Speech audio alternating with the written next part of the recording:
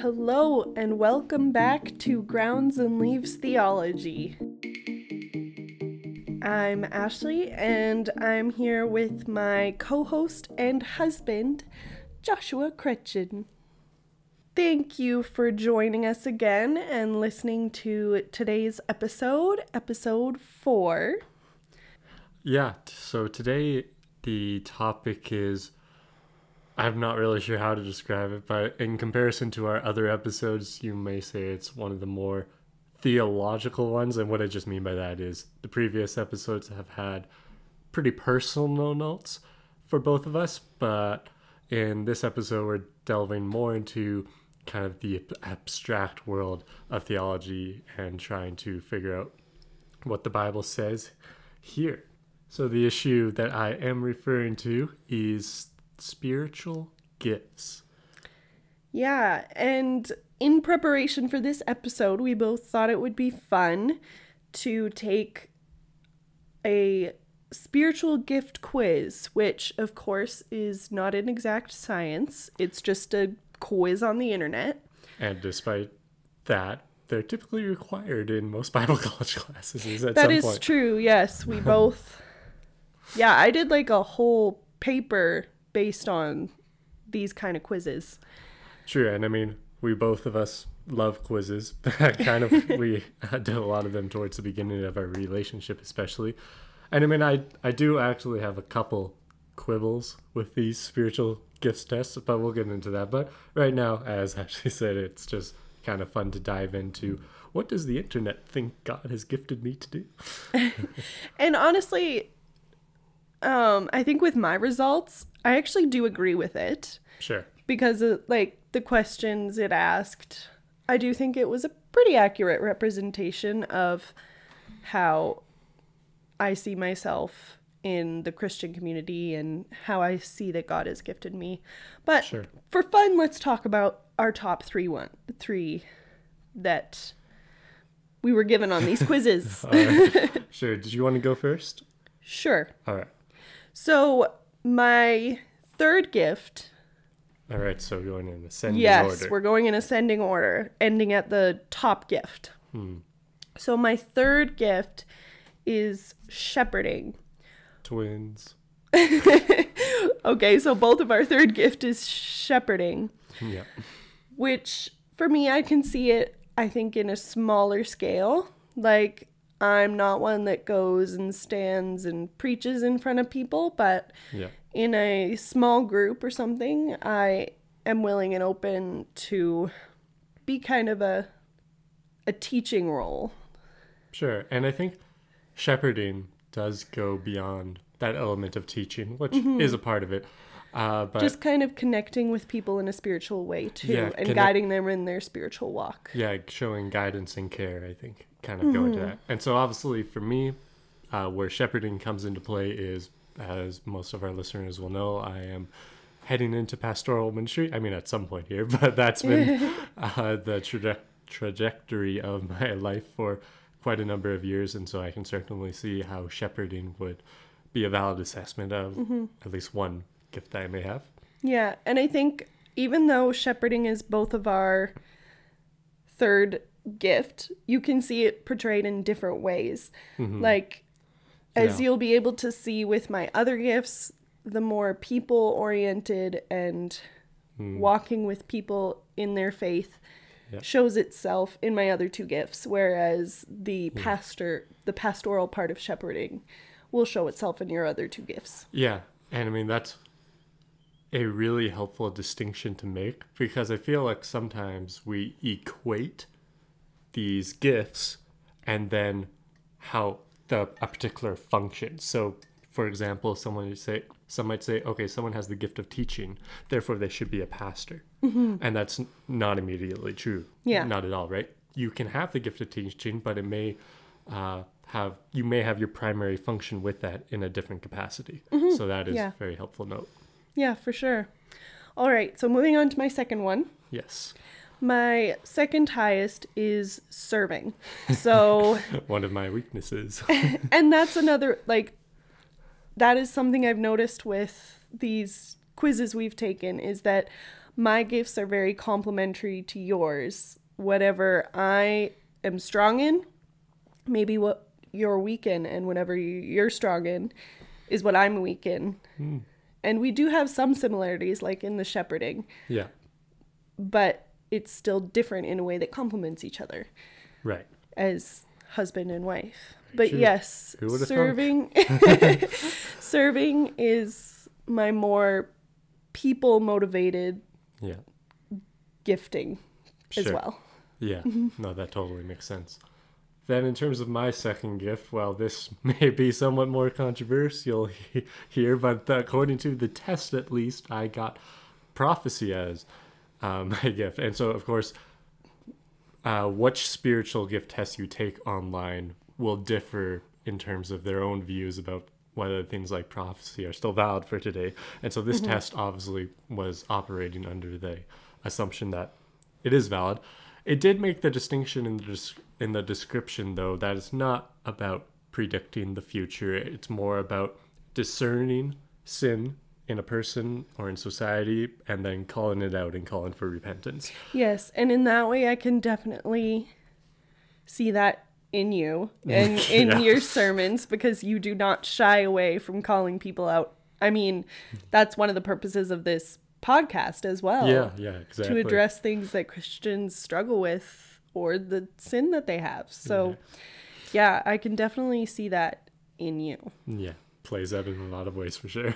Yes. Okay, now moving on to our top spiritual gifts. Yes. So, my top gift, and this has been like throughout most of the quizzes that I've taken, well as serving has been at the top as well. But my top gift is mercy showing. So like empathy, being able to, again, relate to people and walk with them through their struggles in life, or just walk with them through their life. Yeah, and also just in terms of, forgiveness, not holding grudges against people. I know I tend to have a rather pessimistic view of people. Right? Yes. Again, another way that we complement each other, because I think mercy showing was also one of your lower ones. Yeah, it certainly is. So not something that comes to me supernaturally. But yeah, so I can definitely see how you are able to approach people regardless of possible wrong they've done, or even against you, and then try to approach them with an attitude of forgiveness and understanding, showing compassion, rather than immediately get away from me, you sinner. Yeah. So I can definitely see that in you, and I really appreciate how that also helps, again, in that complementary role in our relationship. Then in terms of my top quiz result for spiritual gifts, teaching.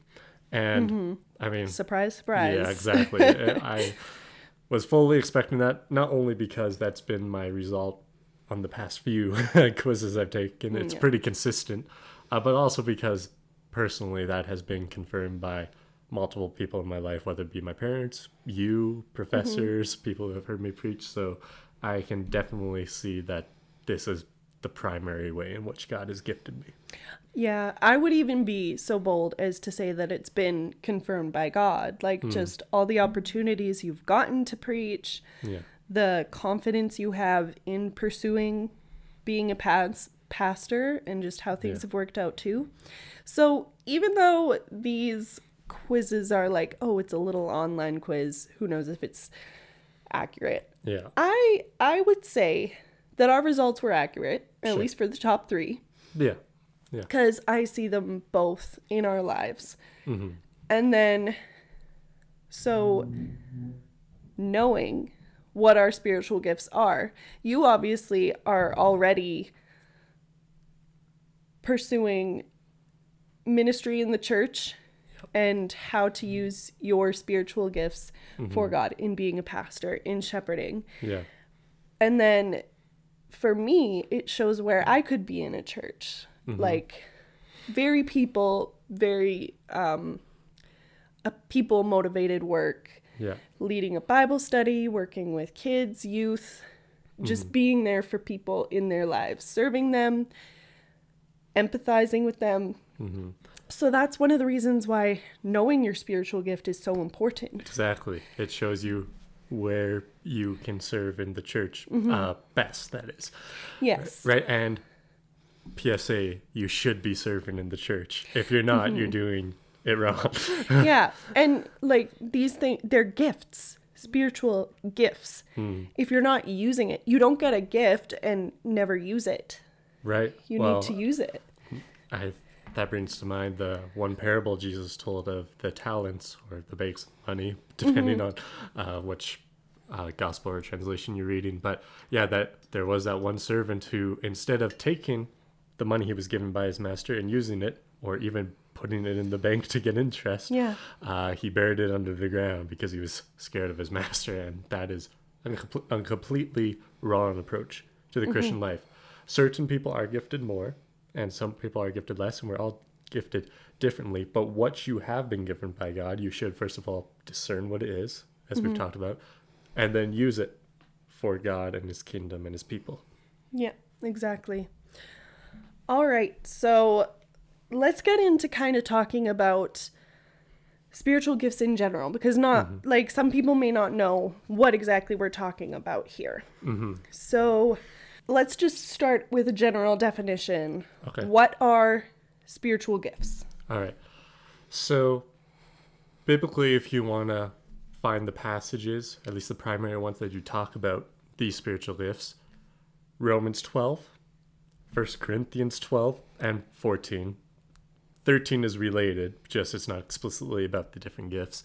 And then I believe 1 Peter 4 mentions them a little bit too. So those are some passages, if you want to look them up later, to help broaden your knowledge and deepen your knowledge too on this subject. But just in terms of what a spiritual gift is, it is a certain ability that God has given to a believer that will enable him to serve, him or her, that is, to serve the church better. And so gifts, I mean, all of us have certain competencies in relation to what we might call some of the gifts, like teaching even. Not everyone's a teacher, but all of us have a certain competency and a certain ability to relay information and teach people, but some people are better at it, right? Yeah. Right? And so that's the distinction in a gift. You don't have just basic competency, but you have a special ability to do this that has been granted by God. Okay. And so that's how I would define a spiritual gift. Okay. All right. So let's talk about how gifts are seen today. So like kind of their perception by Christians today? Is that what you're getting at? Yes. Well, of course, it's going to depend on the Christian, right? Yes. Because very true. this is one of the more highly debated points of theology among Christians, and understandably so. Like, it's quite honestly, personally, been one that I've been wrestling through for quite some time, so I can understand why there are these different points of view regarding the gifts and what people think of them. So I do think sometimes, and this may be part of our Western culture again, we have a tendency to hold spiritual gifts in disdain because, again, we don't like spiritual things. We like things that we can rationalize, that are material, that we can grasp and hold on to and fully understand in our minds. So even with teaching, and when we talk about a spiritual gift, we might just want to describe it in terms of, well, he got really good training, so, he's built up his own ability to do this on his own merit in a way. And we then, with that, we failed to acknowledge that God is the one who is giving these gifts. So that's one kind of perception.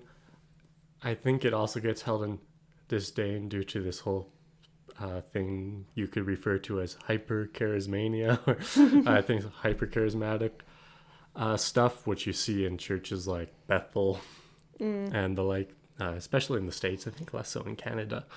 But yeah, just these people who are emphasizing that these gifts and their function in the church is absolutely central and is almost the pinnacle of the Christian faith. This is what Christianity looks like. It looks like these times of speaking in tongues and these spontaneous prophecies, spontaneous moves of the Spirit. And with that, there's a lot of hyper-emotionalism, you might say, in that. So I do think we can sometimes view these gifts as just really it's the result of being too emotional in a way, and there's a confusion between what's spiritual and what's emotional.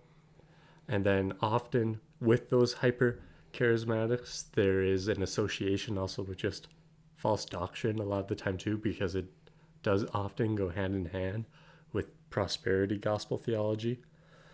So, name it and claim it, health, wealth, all that stuff.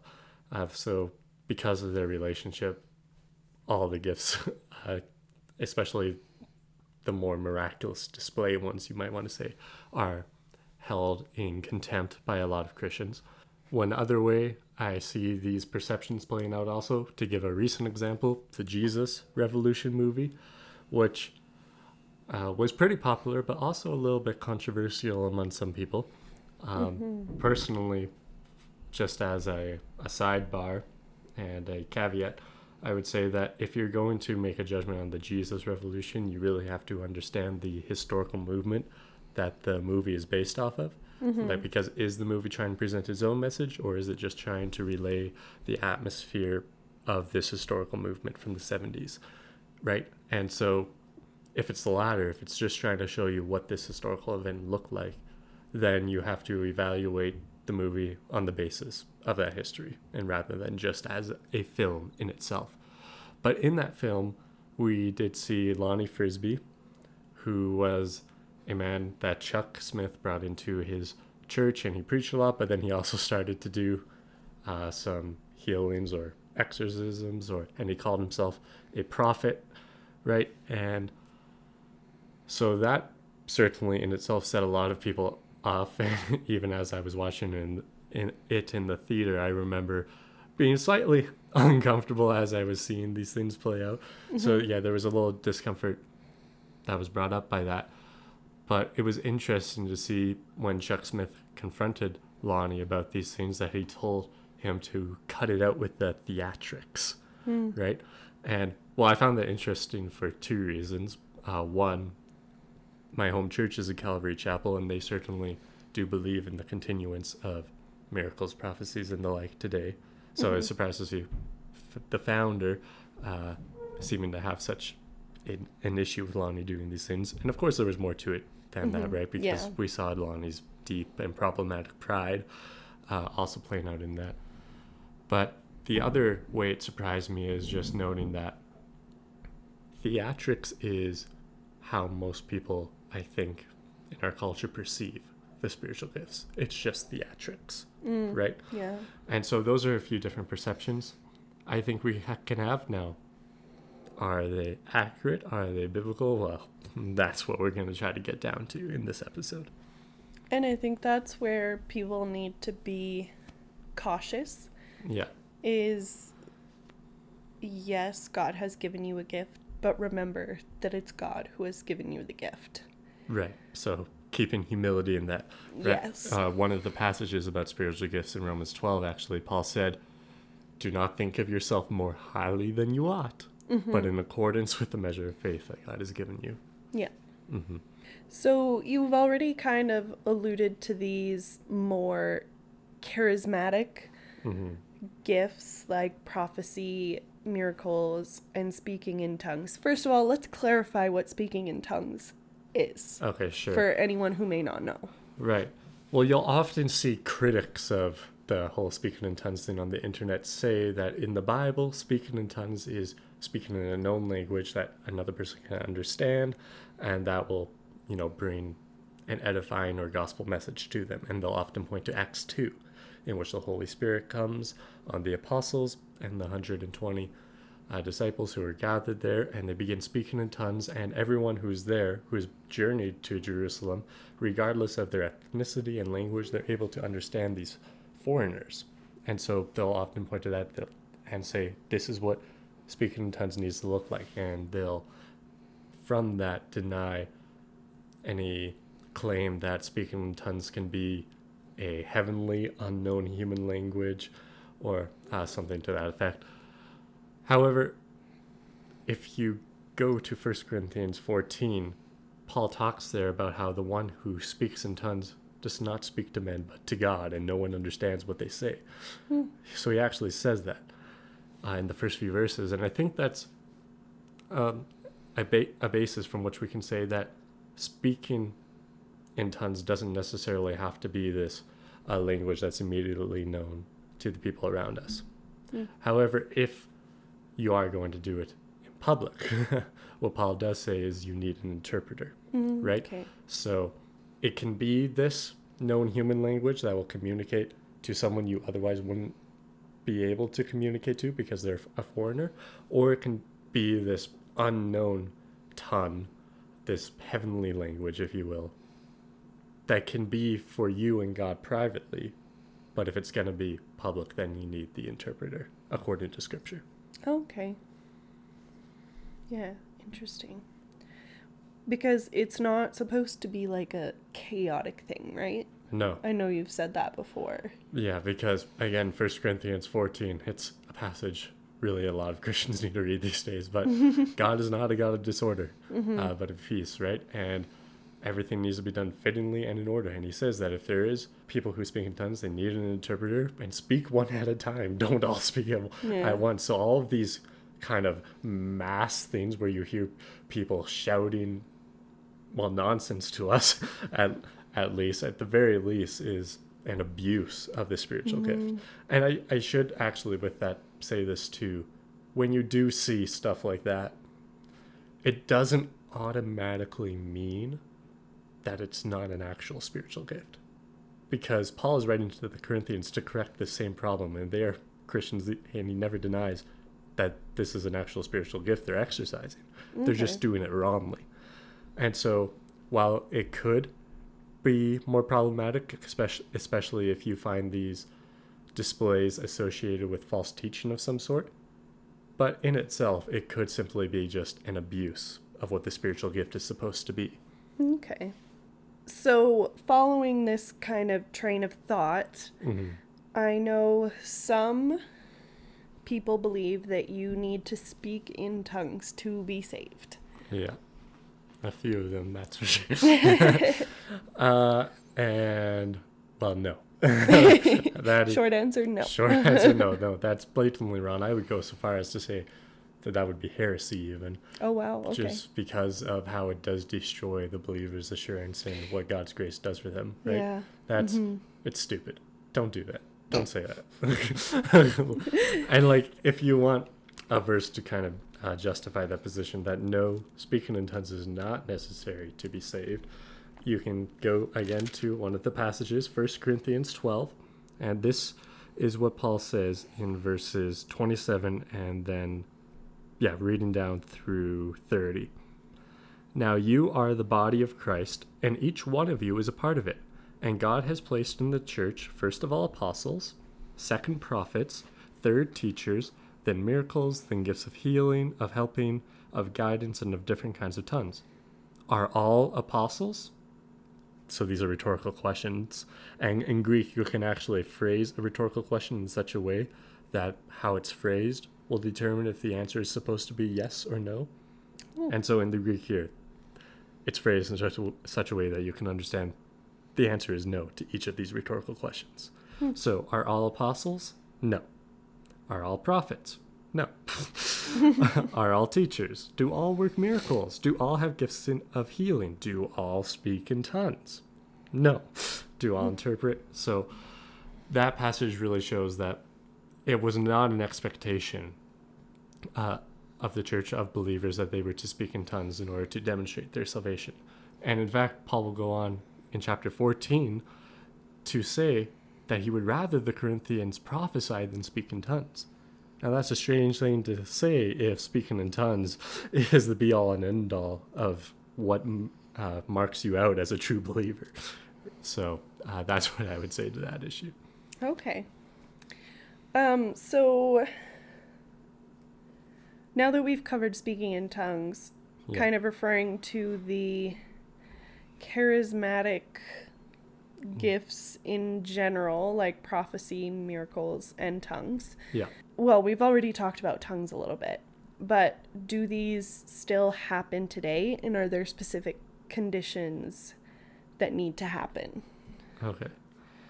So this is a question that I've really been wrestling through over the past while. And I mean, I have a naturally skeptical personality, and so that might contribute to it as well. But I'm also skeptical because of those hyper charismatics who are really a plague on our society, I think. And I think they do harm, not just to the name of Christ, but even to how we might properly understand certain biblical issues, because we have a tendency to be reactionary, right? And so, yeah, I've always been naturally skeptical. However, personally, as I've been thinking through it, I would say that biblically, yes, the gifts can and do continue today. It's a cautious yes, but a yes nevertheless. But even with that, I would still say that while those more miraculous gifts do continue, it's in a lesser amount. It's not as frequent. Yeah. And the reason for that is because things like prophecy or tongues had a very specific function towards the beginning of the New Testament being compiled and the gospel message going out after Jesus' death. And the purpose of miracles such as that was to confirm the message of the gospel. So like they weren't purposeless. It wasn't for nothing. God was acting at a distinct point in time to show, yes, this is truly my son and these are truly my messengers, so believe what they are saying to you. And so because that was the primary purpose of these gifts, I think they are less frequent these days.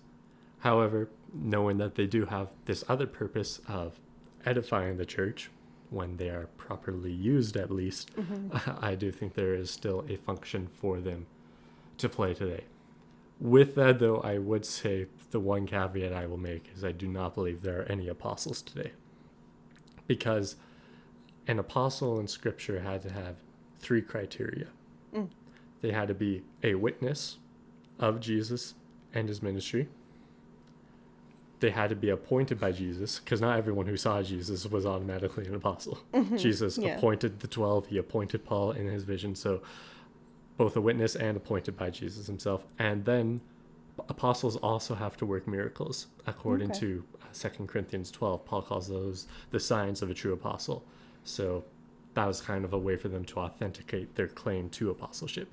And I don't believe there is anyone alive today who can claim all 3 of those things. Yeah. Right? And if there were, we would know. Yeah. Yeah, for sure. One other thing I will say is that while I have come to the conclusion that the Bible allows for these kind of gifts to continue today, I can understand where those we call cessationists who believe these gifts like prophecy, miracles have ceased. I can totally understand where they're coming from, and I do understand their concerns. So it's a conversation I'm willing to keep having as we continue studying the Scripture. Okay. Now, for the second part of your question about if there are certain conditions that need to be met for these supernatural, miraculous, charismatic, whatever you want to call it, these kind of gifts to happen, could you just elaborate a little more what you mean by that? Yeah, so like with speaking in tongues, you said that it can't be chaotic. That's the kind of conditions that I was thinking. Okay. Well, again, with all spiritual gifts, that principle of orderliness would certainly apply, and Paul makes the same note with regard to prophecies. Everyone speak in turn, sit down if the next person's up, and so yeah, don't be disruptive. And that's not a condition for the gift to be used, it's a condition for it to be used rightly, right? So with regard to prophecy, again, I really think a lot of people these days are too quick to say the Lord said to me or the Lord told me, right? Saying thus saith the Lord is a weighty matter, and God holds accountable those who presume to speak in his name when he has not sent them. So that's a really serious matter. So it's not something you want to take on lightly. And if there's an element of doubt in your mind about whether that this is truly God's word for the church, like, don't. Don't operate in these spiritual gifts if you have notes of doubt in your mind about them. Everything should be done in faith. All our actions, and including our operation of spiritual gifts, should be done in good faith, that this is, and good confidence that God truly has given me this gift, and I'm going to now give it to the church.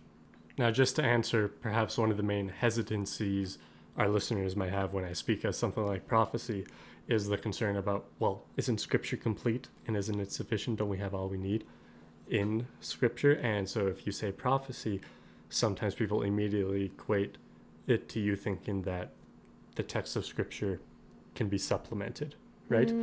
But having a prophecy doesn't automatically equate to you having Scripture. Oh, yeah.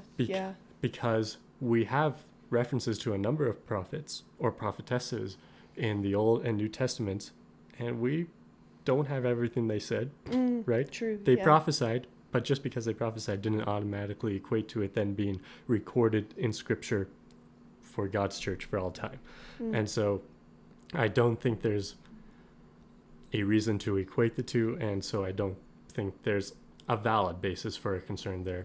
As much as I understand where they're coming from, I think that's a helpful way to think about it, and a distinction to make between prophecy, which might be for a certain individual or very local problem, or prophecy also in terms of exposing sin again, right? Exposing the reality of a person's heart doesn't automatically equate to Scripture. So that's what I would say to that concern. Oh, okay. Yeah, that makes sense. So we've been talking about charismatic gifts, and even though this isn't a gift, I think it's something that we need to bring up. Yeah. You've talked about this. I'm not sure that I quite know exactly what it is still. So that's being slain in the Spirit. Yeah. So first, let's describe what that is. Sure. Exactly, because some people may not have heard of it, like me, a Baptist girl, hasn't really heard of it much. Yeah, fair. And it wasn't, I mean, same, right? Like, I've never seen a case of this supposedly happening. Closest has been I've heard it secondhand from someone, one of my Bible quizzing tournaments actually. Supposedly this happened to him. Oh. At least that was the claim. But essentially what it is when you are worshiping God primarily, so primarily in a worship setting, you become overwhelmed by the Spirit of God to the point that you black out and fall down. Oh my. So at least that's the best way I can describe what I understand of it. So that's essentially what it is. But as to the question of, is it really from God? I'm going to say no. Well, yeah, because this goes back to the chaos thing. Like, what purpose? Because speaking in tongues serves a purpose. Yes. To share the gospel, or, like, it has different purposes. But blacking out and falling down, I don't see what purpose that would ever have. No, exactly. And that is my primary problem with this whole experience thing. Besides that, we never get any testimony of something like this happening in Scripture. Closest would be Eutychus falling asleep when Paul is preaching and falling down and dying from the building. But you get nothing even close to an actual parallel to it in Scripture. It's not listed in any of the gifts passages. So that makes me hesitant about it too. But then, yeah, as you said, what purpose of edification could that ever have? You say, maybe someone will say, well, it just shows, God is really powerfully working in this person's life, and that can be encouraging to those around who see it. But, the Corinthians could have said the same thing about when they were speaking in tongues out of order chaos. Like, oh, look, God has shown up here. But that's not a valid enough reason, according to Scripture. It has to have a specific and direct purpose of edifying believers. And being slain in the Spirit, it doesn't. I feel like it kind of circles back around to what you were talking about in being overly emotional. Yeah. And I think that tends to happen a lot, especially in worship, because music is powerful. It makes you feel feelings, but you can't confuse feelings with the Holy Spirit working. That's true. And it's not that emotions are bad or that worship should be unemotional. Oh, for sure. Right. Like, that's not what we're saying, because I have to say that because some people basically do. And it's, again, this kind of overreaction to the hyper emotionalism. But you're right. We have to be careful that, emotions don't dictate our worship experience and that we don't let them control us. And I think that is what's happening in a case of being slain in the Spirit. Now, I'm going to say something kind of controversial, Oh, but boy. we'll see. Go for it. We'll see what you think. Sure. Do you think that being slain in the Spirit would ever be demonic? Right. Now, with all these things, we shouldn't be quick to say that something's demonic. And I think we kind of tackled that idea in our last episode too, when we were talking about anxiety, right? We don't want to be quick to assert that, especially in something like a spiritual gift, which could just be being abused by the believers. That doesn't automatically make it demonic. Yeah. But again, is it possible? Yes. Right? Don't dismiss it, but don't assume it. Yeah, exactly. And so you do want to be discerning. And I will say that while it can be emotionalism, something like being slain in the Spirit, almost being overtaken, is very reminiscent of old stories of how demons operated through like pagan deities. Just to give the example of prophecies. God would give his prophets a word. He would put his words in their mouth, right? But his Spirit never possessed them and was like speaking through them in that sense. They always had full control of their faculties. And Paul actually says in 1 Corinthians 14:32, the spirits of prophets are subject to prophets.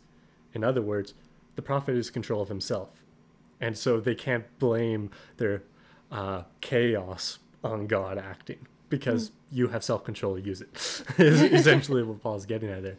And again, but the parallel of pagan deities, or if you have a priest or a priestess in a pagan temple, often they would become possessed supposedly by the deity, who we really know were demons, and then they would convulse, sometimes foam at the mouth, and then they would speak forth the oracle that the god had for the petitioner.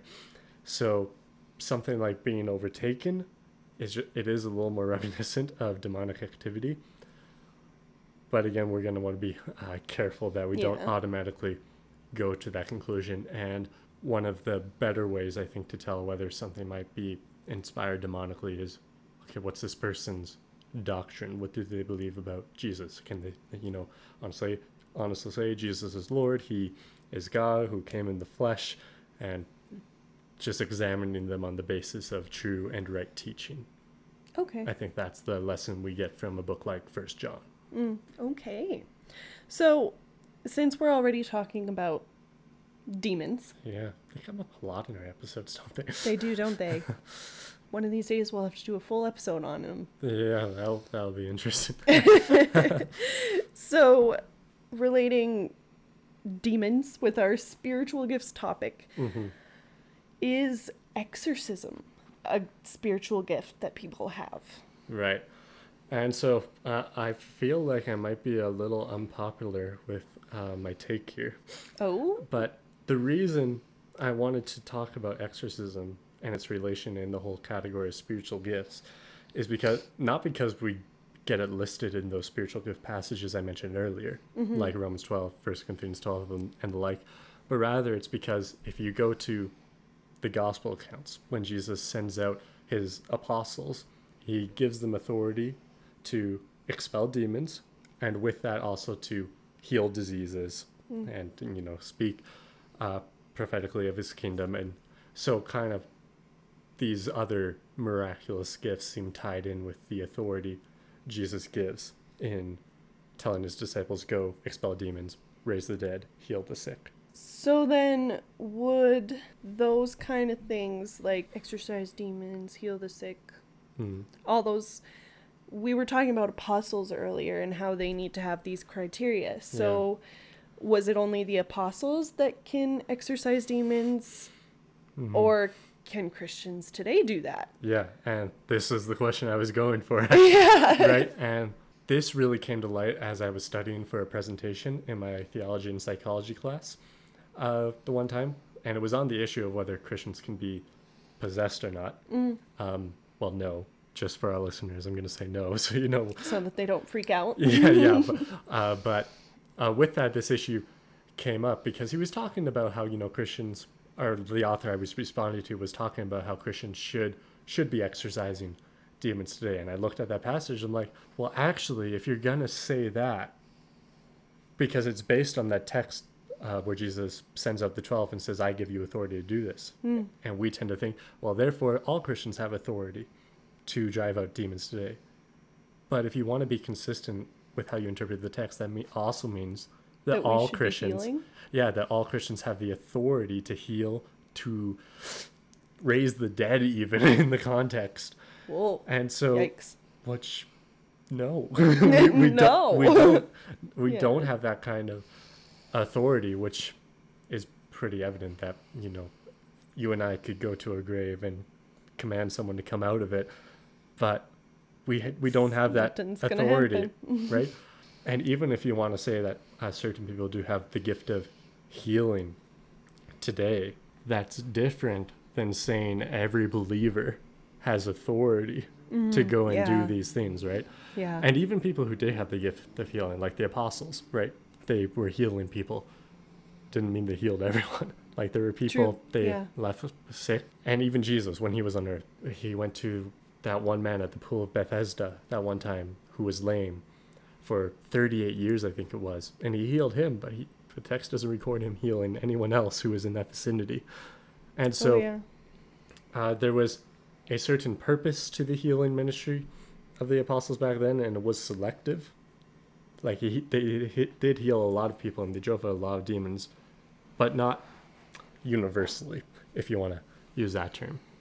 And so all that to say is I don't actually think that Christians should be going around and commanding demons to come out in Jesus' name today, because I don't think the authority translates.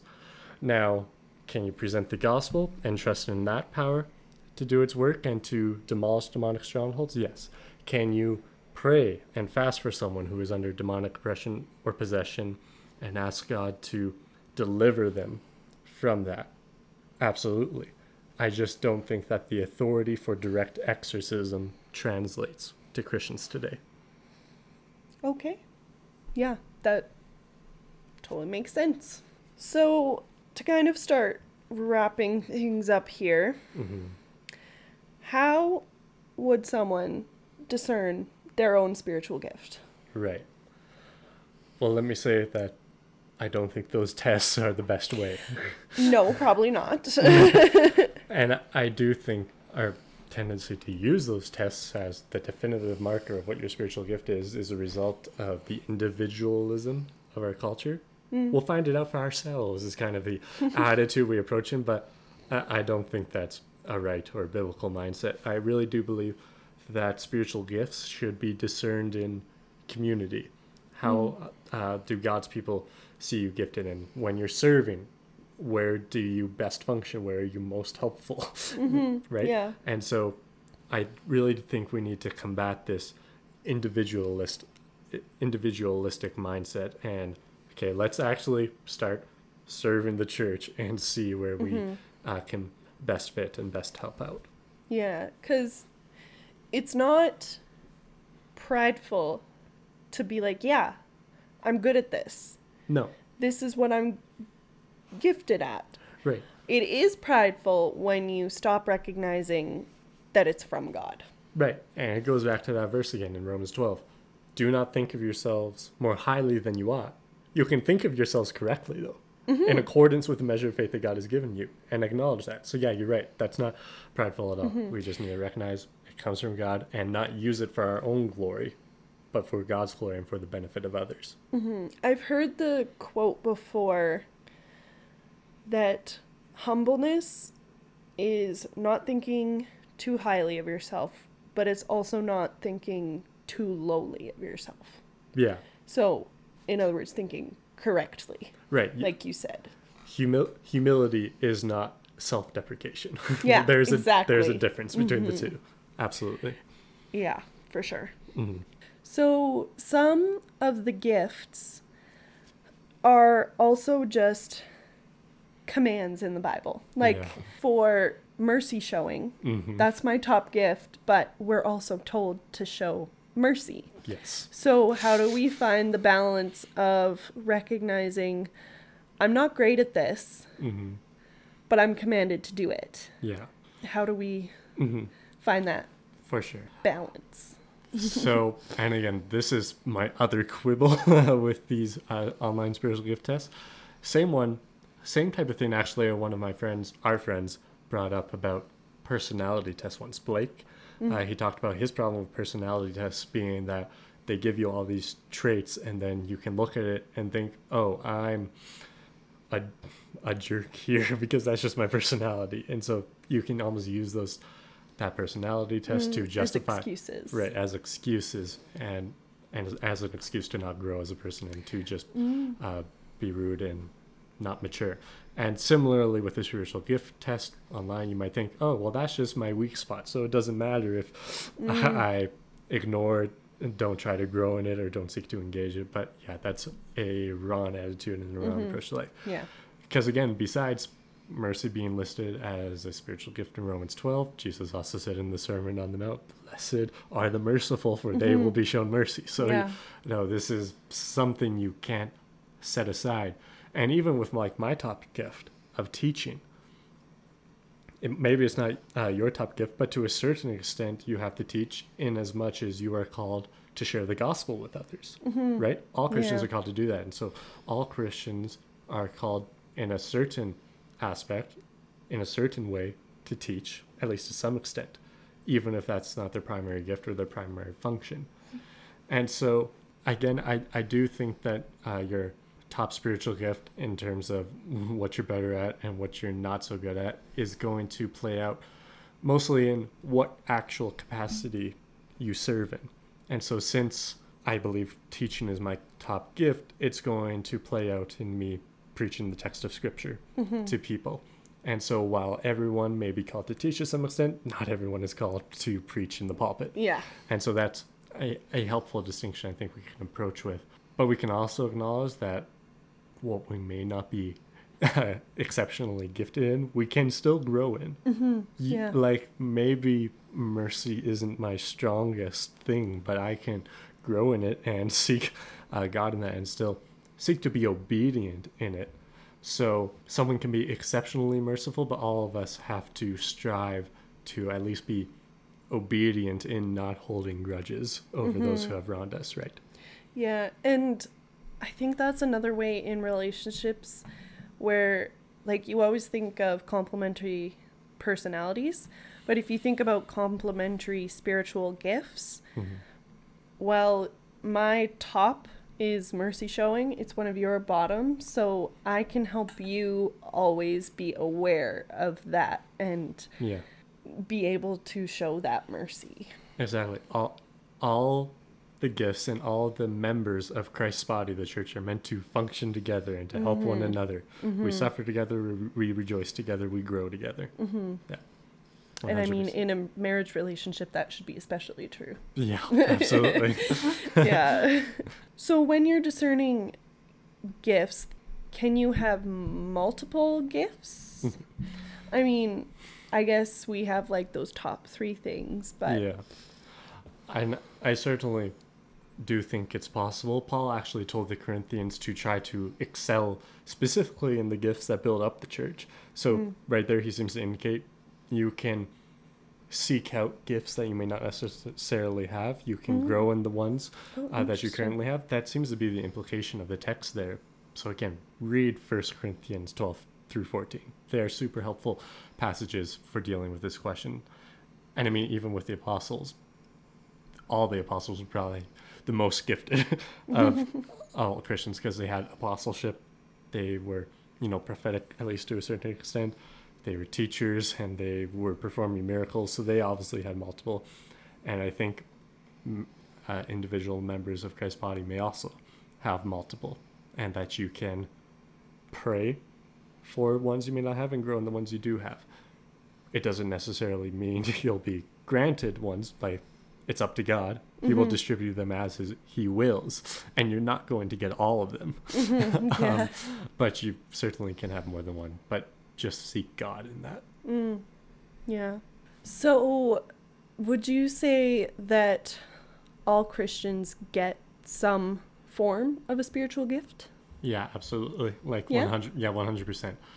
And again, it will look different between Christian and Christian. To go back to the parable of the talents, one person was given 5 bags of money, another person 2 bags of money, and the one person just 1 bag. So the capacities God may give to people may be more, they may be less, and they'll be different, but all people have been given something. All Christians, I should say, have been given some spiritual gift. And so all Christians, it is their duty, I believe, to discern what that is and then use it for the church. Okay. So would there be a hierarchy of gifts? Like, this gift is more special than the other one or something? Now, I have a really unpopular take on this, and it's because I think our world, our society, views all hierarchies as evil. They think hierarchy itself problematic, so there can't be hierarchy in anything. But there does seem to be a hierarchy of some sort in terms of spiritual gifts. Like, even that text I read earlier from 1 Corinthians 12, verse 28. God has placed in the church, first of all, apostles, second, prophets, third, teachers, and then he goes on from there. Okay, so that's like definitely a hierarchy. Yeah, it's a specific order he's given. Yeah. But with that, I will say it's not a matter of whether you're valuable to the body of Christ. It's not a measure of your value as a believer, but some gifts are just more useful in terms of edification. So speaking in tongues is actually put towards the bottom of that list, because it's only useful for edification if there's an interpreter, right? Yeah. Whereas prophecy, it's immediately understood, and the edification is much more practical just in that sense. So you could maybe call it a hierarchy of edification. But even with this hierarchy of edification, the point of 1 Corinthians 13 is to show that it doesn't matter if you have the gift of gifts or multiple and you're exceedingly good at them. If you don't have love, it's pointless, right? So all of this has to be done in love. That is the most excellent way. So if you want to serve the body of Christ, whatever your gift is, then do it in love. So if there's a hierarchy of gifts, are some Christians kind of better than others? Like, how do you kind of equate a hierarchy of gifts and then the people themselves, I guess? Right. Well, we know from Scripture that every part of the body is valuable. And, Paul makes the analogy that the eye can't say, because I'm not an ear, I'm not a part of the body. Like, that attitude should just be dismissed. It doesn't matter what part you are. God has placed you there for a reason, and you have a function to play that is important and valuable to the church. It's just in terms of the benefit to the body, sometimes certain gifts are more direct about it, if you want to put it that way. Because, like, every part of my body has a function, but my digestive system, if you want to put it that way, is more direct in giving me nutrients I need to go about my day. So to stretch out the body analogy, every part is important and is valuable. No part should be dismissed for whatever their gift is. I think some are just more direct in the benefit that they give to the church. And so that's what I mean by that hierarchy of edification. Okay. The benefit they bring is simply more direct. Okay, that makes sense. So, like, you're going to become a pastor. So you're going to be directly, like, teaching and preaching, so that it's more noticeable in that way. Me as your wife, even though I'm not, like, that's not my job, that's not how I'm gonna make a living, I'm still gonna be a crucial part in supporting you And in that way, that's how I'm involved. Still important, but just more behind the scenes, if you will. Right. Yeah, I think that's a good way of looking at it. And again, that doesn't degrade the role you have to play at all. I don't feel degraded. Well, there you go. That's good. But yeah, so I think that can be a helpful way to think through this whole issue of hierarchy, gifts better than one another. Yeah, so that's what I say. Yeah. I think this is going on a little bit of a rabbit trail, but I think that's a good way to look at hierarchy in general. Even though it's not as direct, it's still important. Right, sure. Like even in marriage, we talked in episode 2 about the headship of a husband, right? So hierarchy, it's there again. But again, the Bible definitely does not shy away from hierarchy. No. So, and I don't think we should either. Absolutely. But that's a little bit of a rabbit trail. An important note to make, because the idea that hierarchy is evil is pervasive in society and even the church. And it applies to a bunch of different subjects, like here in our marriage episode. Yeah. So there you go. Anyway, on that note, with that little rabbit trail conclusion. Sure. I think that wraps up all of our questions and topics for this episode. Fantastic. So again, thank you for listening. Thank you for having a conversation with me, Joshua. Happy to do it. And if anyone wants to talk to us, we're still waiting for those DMs. So slide on in. We would love to hear from anyone who's listening. Anyone at all, even if we know you. That's fine. Yep, just comments about things you liked, things you didn't like, questions you have, topics you want, like the range of things you could say to us. It's pretty broad. Just don't be mean. Just don't be mean. So you can find us on Instagram at Grounds and Leaves Podcast. And yeah, let us know what you think. Absolutely. But on that note, this has been Grounds and Leaves Theology. Keeping you grounded in the Bible when others leave the faith.